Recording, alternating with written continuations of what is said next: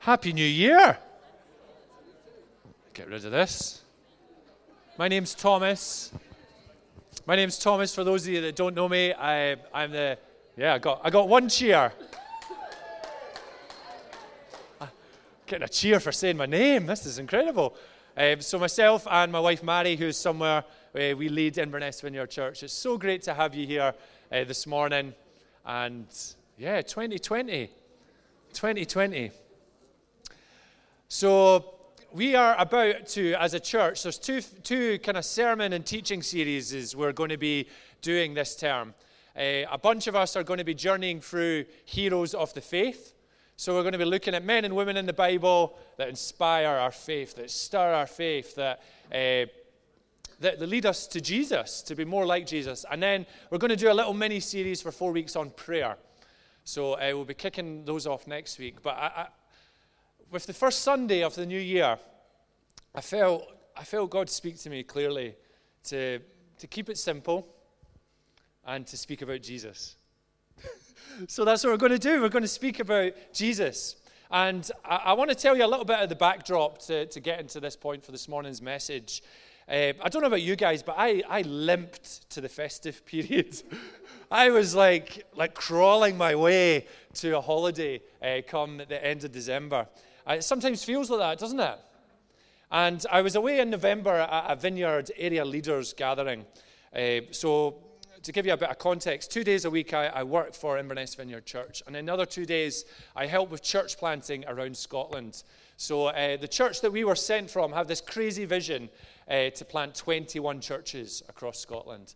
And we've managed, I think there's about 6 that have been planted in the last two and a half years.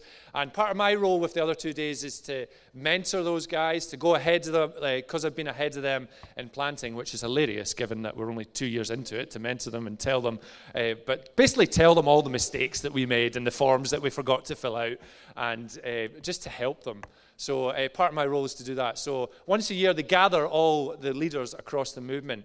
And the guest speaker that was speaking one of the mornings, he recounted a story that was read in a book called Blue Like Jazz. A few of you might have read it by, I can't remember, is it Donald Miller? Is that his name? Can't remember the guy's name.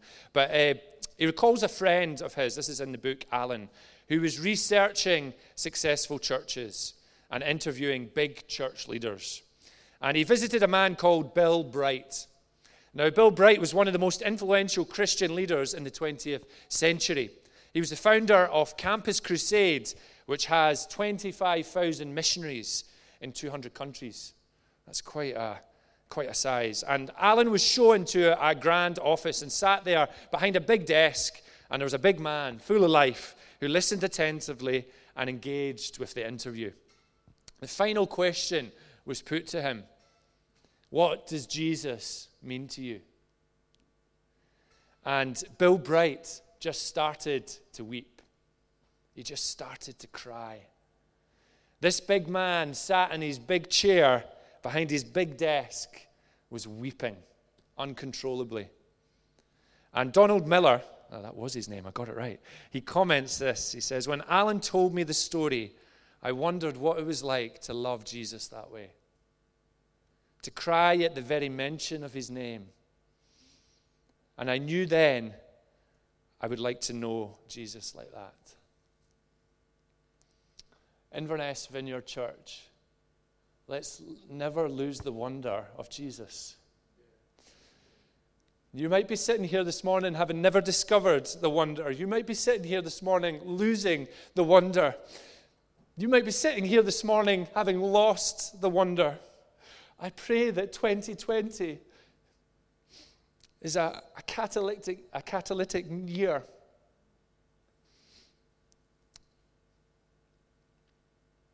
I pray that this morning is a significant morning for each of us. Can we pray before we open God's Word? Somebody's cutting onions. Lord, we love you. We love you. This is all about you. This is all for you. And we love our city. We love the Highlands. We love this nation. And we pray as we read a few verses in your word. You reveal yourself to us. And that we will leave here more like you. In Jesus' name, amen. Amen. So we're looking at a couple of verses in John 10. I don't know if we got the Bibles out. Mary, could you, my wonderful wife Mary, let's give her a little cheer. Could you dish out some Bibles? If you don't have a Bible with you, put up your hand and we'll get a Bible out to you. And if you don't have one at home, please take it as a gift from us. We'd love you to have a Bible at home. So we're in John 10. Just a couple of verses in John 10 I want to look at this morning. So we've seen Jesus, just to give you a bit of context beforehand, he has healed a blind man. And he's in his public ministry on earth. And he's seeing amazing things happen, but also a tension with some opposition as well. We still have a hand up, my dear. Have we ran? There's maybe one over at the welcome desk there. There we go. So amazing things are happening, but also there's opposition as well. And at the beginning of chapter 10, we have Jesus describing himself as the shepherd, a good shepherd, who if we trust and believe in him, he looks upon us as his flock. And shepherd is just a number of names for Jesus throughout the book of John. We also have the Son of Man, the bread of life, the light of the world, and shepherd. All used to reflect the qualities of Jesus, the hope, the power, the safety, everything who he is. And we're going to pick up in verse 22 and, let's do that. Then came the festival of dedication at Jerusalem. It was winter, and Jesus was in the temple courts walking in Solomon's colonnade. The Jews who were there gathered round him, saying, "How long will you keep us in suspense? If you are the Messiah, tell us plainly." Jesus answered, "I did tell you, but you did not believe. The works I do in my Father's name testify about me, but you did not believe because you are not my sheep. My sheep listen to my voice. I know them, and they follow me.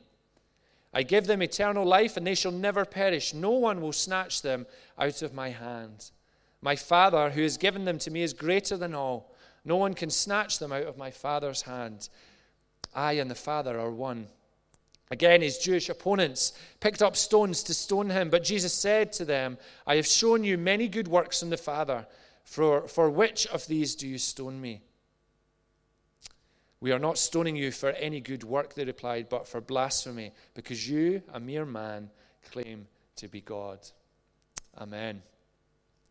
So we see Jesus in this situation, in this interaction with a group of people, and this time it's the Jews who are pretty much really stressing him and following him about for him to say he was the Messiah. And basically wanting Jesus to tell them plainly and up front, instead of all this miracle stuff, instead of all this amazing stuff, just tell us who you are. And for these people, it wasn't so they, as a response, could then go and follow them. It's not a case of once I hear him say it, I'm on board. It's so they could try and catch him out, just like the Pharisees had journeyed and tried to do that as well. Hello. And in between the beginning of this encounter and the end of this encounter, when the Jews were picking up stones to try and stone him, we see a clear description. Commentators who have studied this passage say there are supreme privileges if we have a relationship with Jesus this morning. And I want to look at some of these amazing and life-changing promises that are given to us if we have Jesus in our hearts, and to remind us this morning that Jesus is amazing. I don't say it enough. We don't say it enough. Jesus is amazing.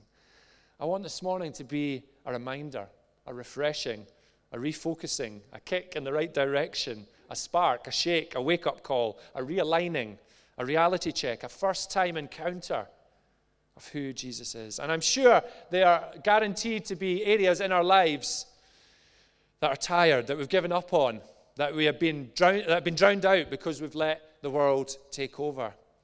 I want to suggest this morning it's time for Jesus. It's time for Jesus to take control. It's time for Jesus to have those areas in his hands. And a life lived for Jesus isn't easy. It's blooming difficult, isn't it? It's difficult to follow Jesus. And that's not because Jesus is difficult, but because of what the enemy brings in front of us to clash with our relationship with him and distract us.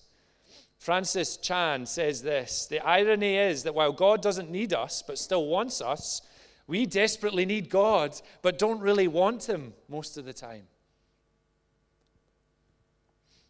I'm genuinely starting 2020 pursuing and wanting Jesus more than I have perhaps in the last 10 years. So I want to look at three areas. Firstly, I want to look at relationship. In verse 27, it says, "My sheep listen to my voice, I know them."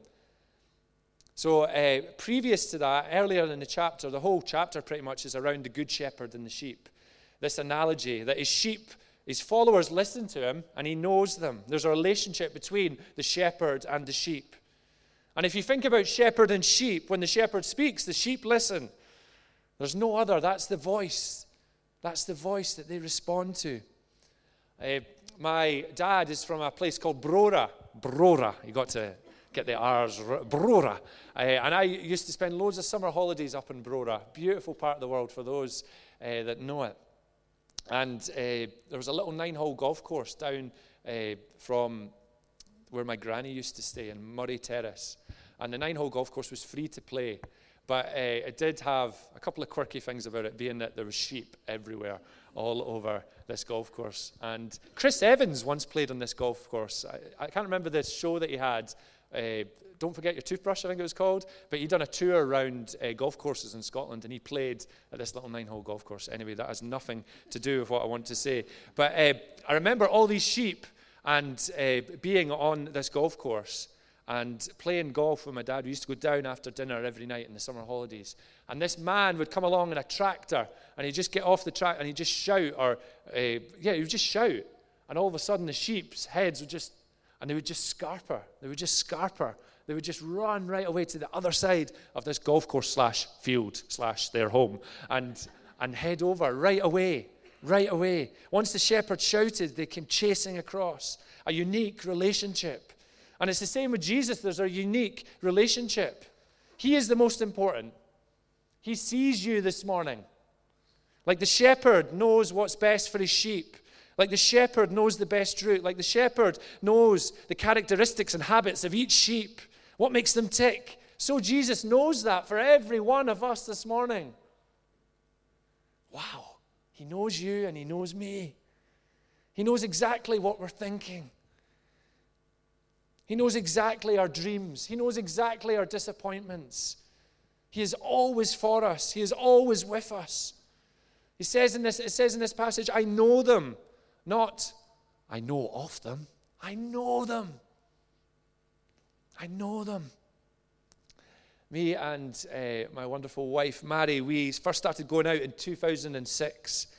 And one of the first gifts I ever bought her, this is a total mistake, was a bunch of flowers, which happened to be artificial flowers. Honest, I thought they were real. And she just looked at me like, what on earth are these? You can keep them now. But she would be, back in 2006, and she would be the only person I wanted to see. She would be the only person I wanted to speak to, the only person I wanted to spend time with. I remember our first date to the cinema. I forgot, the clocks had changed. I think it was in March time, and I forgot to change my watch. So the film that I'd set up for us to see, a lovely rom-com, just what she would have loved to have watched, she picked it, and we got there, and we were an hour late because I forgot to change the time on my watch. So we ended up watching this action thriller movie. I think it was called Inside Man, about a job at a bank, and wasn't what it was meant to be, was it? But anyway, that meant we missed our bus. And we had to walk from the cinema, if you know where the cinema is in Inverness, all the way along back into town. And then I think your dad, or we got a bus from town. I got to spend time with her on that walk, and I was excited. And I still remember that moment so vividly.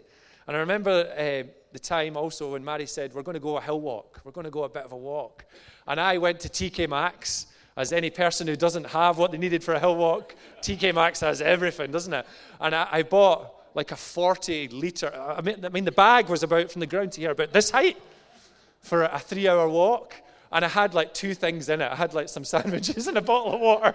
So I rocked up to this huge bag. She's like, what on earth are you doing? What on earth are you doing? I looked a bit of a wally with my Swiss Army knife and my flare and my 6-man tent. But the BBs taught me, be prepared. You know, in amongst all that silliness of those early days, I wanted to know what made her tick. I wanted to know what she liked, what she didn't like, so I could make her happy. That was my mission. We got to know each other, and now we're married. I share my dreams with her. I trust her enough to share my frustrations and my struggles. We laugh together, we cry together, and she does likewise, and it wouldn't work otherwise.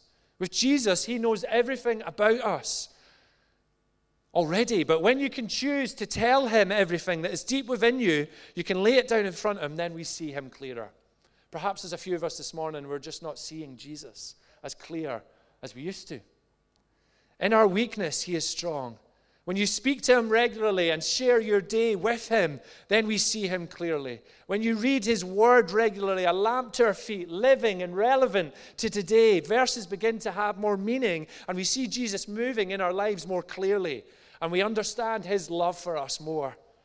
When we have decisions, perhaps, in our day-to-day that shape our integrity and pride and heart conditions.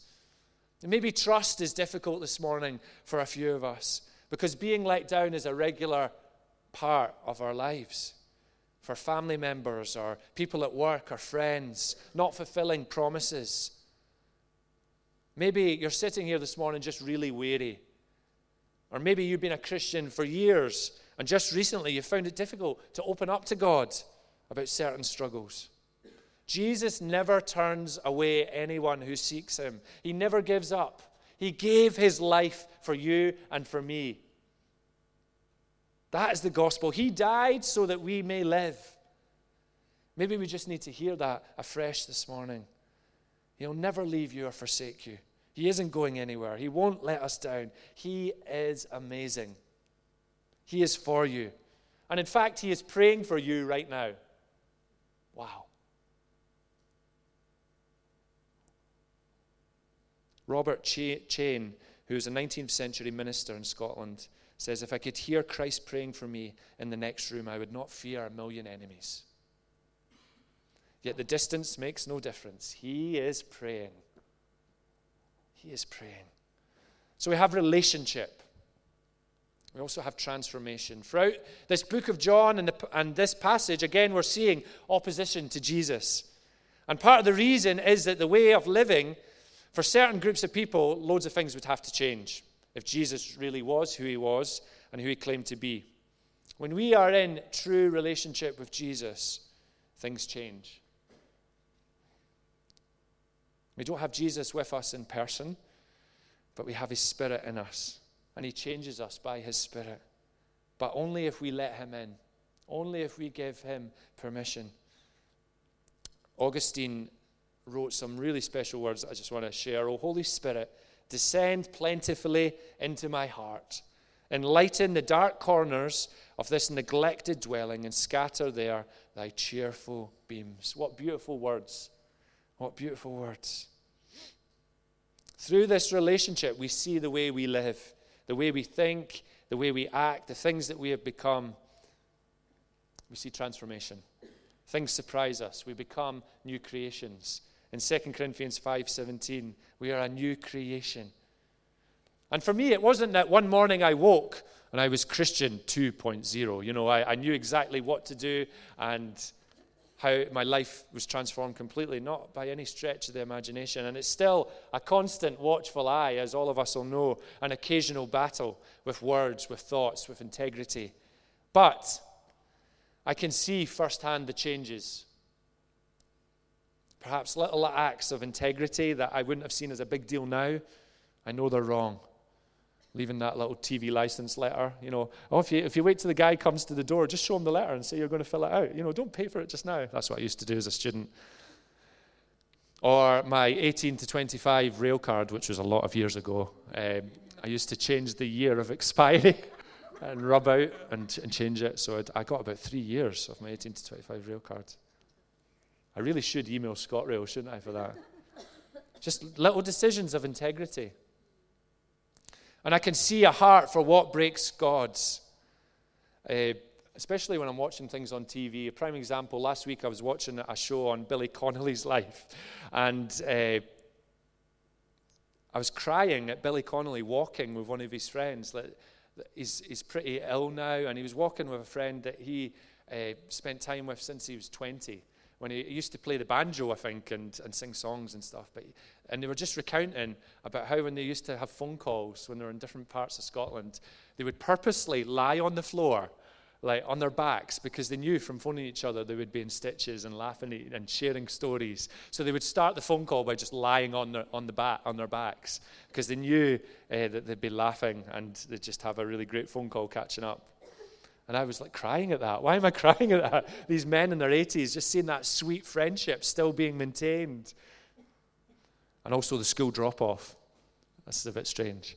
But the school, I have a little boy, 5 years old, in primary 1 called Joshua. And I just have moments when I'm dropping him off at school. And someone, this is my son who I am well pleased, seeing him lining up. And then I give him a thumbs up, and he turns around and he gives me a thumbs up back. And I'm like, I hope he's okay. I hope he's okay. You'll be fine. You'll be fine.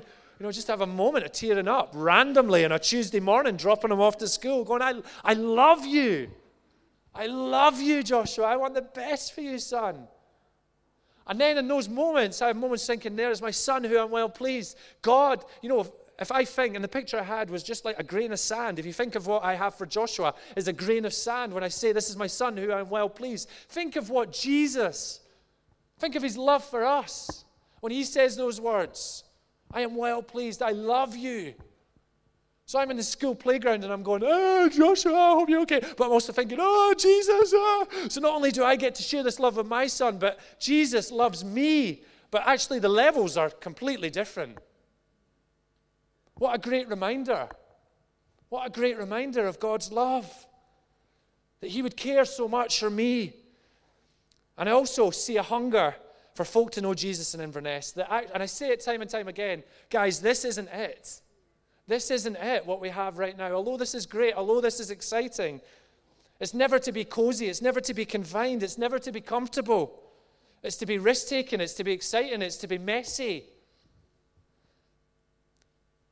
I wonder when we come to church, when we gather, or when we, in the morning, do we say, God, what are you going to do this morning? What are you going to do today? What are you going to do this week? When we come together to worship, when we have all these people who know what I know and who love who I love and believe what I believe, what are you going to do? Well, this should be fun. What are you going to do? An expectation for him to move. So I see my heart changing and a number in our church family changing, and it's wonderful. But to journey that adventure, we must let him in. And the word that caught me when I was preparing this was yield. Just that word yield. And I'm like, I'm going to have a wee look into this word yield. Mary and Joseph yielded themselves to God when Mary was to give birth to Jesus. Yield means to present ourselves to God as his servants, his property, wholly consecrated to him. It's a surrender moment. It's a surrender moment. And we reflect how Jesus lived. His characteristics and love, patience, kindness, self-control, the fruit of the Spirit, his power, his presence. We show love when it isn't deserved. We forgive when previously we wouldn't. We practice self-control in areas of temptation. We model kindness in our giving of time, money, and energy. So our lifestyle becomes new in light of who Jesus is and having faith in him. C.S. Lewis. I love reading C.S. Lewis. If you've never read C.S. Lewis, read C.S. Lewis. Loads of great books. He says this, if you want to get warm, you must stand near the fire. If you want to get wet, you must get in the water. If you want joy, power, peace, eternal life, you must get close to or even into the thing that has them. Maybe you don't know Jesus this morning and you want that. Maybe life's rubbish right now and you're in a rut.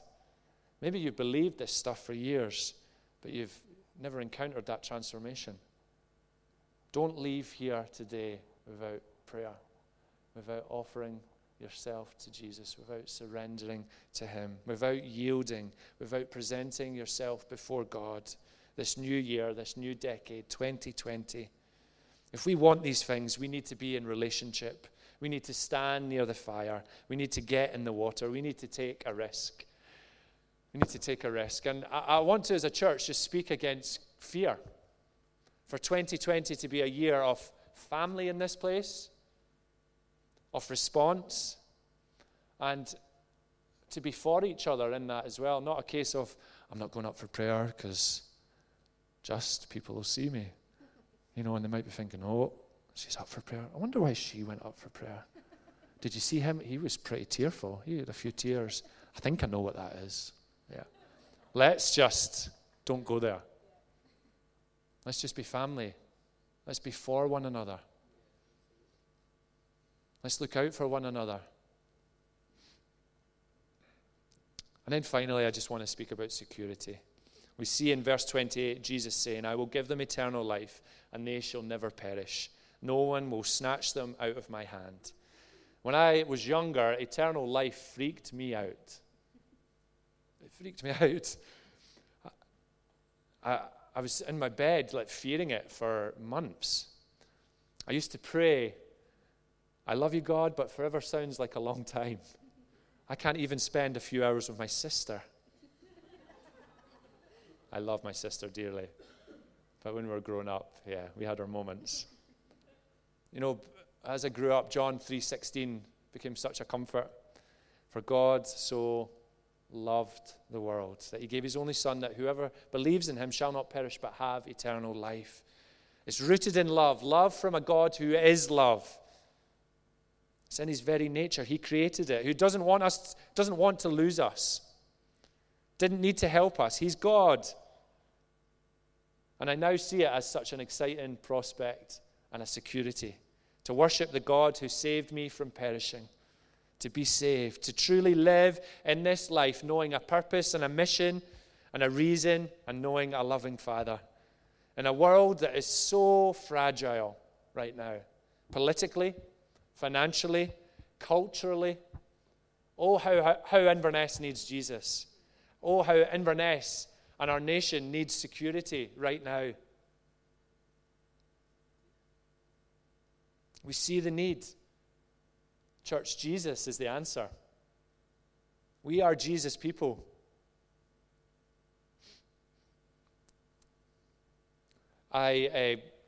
Once I get a gift, and Christmas time is a prime example, once I get a gift, I love to keep it safe. I don't know about you guys. I grew up, whenever I had my Christmas presents, for the first month, I would have them under my bed. So I'd pack them strategically under my bed just to keep them safe. I think having siblings, but also just that fear of losing it. I just put it under, some I'd put under my pillow as well, and just to keep stuff safe and know where it is. And got a bit difficult when I got married, because putting electric drills under the bed is a bit weird and slightly sinister. But I wanted to keep gifts safe. And, we have this lovely time together. I'm sure all of us will be coming away from here. Wasn't God in the room? Where we worship, sing songs to Jesus, and remind ourselves of how great he is. We receive prayer and we feel recharged. Then we step out of this building. Can I urge us as we start 2020 to increase the security of what we receive in here? Because the reality is we can very easily lose whatever God is doing in here and planted in us by Monday morning at 9:05, or by Wednesday night when the kids aren't going to sleep, or on Sunday afternoon when we argue on the drive home, or the busyness, or the laziness, or pride. And I'm speaking from personal experience. Isn't it funny how quickly the Lord, when we receive from the Lord on Sunday, how quickly the enemy is desperate to attack the minute we step out? How desperate he is to rob us of joy. How desperate he is to take our perspective into a place that we don't need to go. How desperate he is to make something that seems so small seem like a giant and detract us from who God is.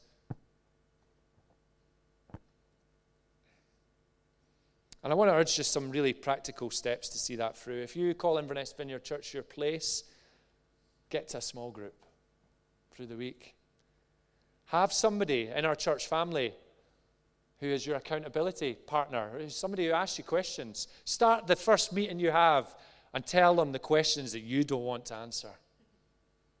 And have somebody who will speak into your life, and you'll do likewise for them. And just to spur us on with our daily walk with Jesus, what are we reading, praying, and listening to? How does Jesus factor? Where do we share? Who's in our path? Where are we doing the stuff? Where are we praying for folk? Where are we having words for people? Praying for healing. We can't just be doing it in here. So we see this massive gift of eternal life Jesus sent so that we don't perish. Sent so we have this gift of eternal life with him, hope restored. But as if that isn't enough, we're gifted with his Holy Spirit. And just as we come to close, he lives in us, and we ask for him to help us, because without God, we're nothing. Every week in this service, we ask for the Holy Spirit to come. And when we do that, all God's Spirit wants to do is all good things. He wants to fill us up with his presence, his fruit, but also to empower us with gifts for out in our cities, in our streets. It's a bit like a little toolbox he gives us to use in our daily lives. And at Vineyard, we are people of the Holy Spirit. We are people who love God's presence. We believe he wants to meet with us today, and he wants to speak to us today, and he wants to minister to us today. So we're going to leave space for his presence to move, for God to do what he wants to do, to speak prophetically into our lives, to heal physically or mentally or spiritually, to set free chains and weights that have held us captive. We value the work of the Holy Spirit in meeting us exactly where we're at. And, sometimes, and perhaps we'll teach into this later in the year, sometimes that will involve some things happening in the room. People may become overcome and start crying and perhaps shaking. Sometimes you might hear screaming or birthing pains perhaps, and that's okay. There's loads of different things that can happen when God meets with someone and fills them up with his Spirit. Differing emotions, peace, perhaps nothing, it's just an overwhelming sense of peace and stillness. And the reality is, some of it might be us, but some of it will be God. And some of it will be really significant to our lives. We don't ever need to or want to hype God up. He'll come down, and he'll do what he wants to do. We're just going to create spaces where we wait. And we always want to make time for that. And maybe some of us have shied away from that space. I want to just urge us to have a new sense of his purpose in that. I want to stir and release us into that, to recommission us to be people of his presence and people of the Holy Spirit. John Wimber, one of the founding members of the Vineyard movement, the movement that we belong to, says everyone gets to play. Everyone gets to play. And God says that throughout his word. We only have to look at the people he's used. Everyone gets to play. We have a gospel. Simon Ponsonby says this. I just want to close on this quote. We have a gospel. We have the breathtaking, heart-racing, life-changing, epic story of God who loves us and has come for us. This story of stories presents God in Christ entering the world to rewrite our fractured story, to rescue the drowning, to find the lost, to free the bound, to comfort the broken, to restore the fallen, to enlighten the confused, to create community, to transform society, to recreate creation. Jesus is amazing. Let's never lose the wonder of who he is. Let's stand. Let's stand.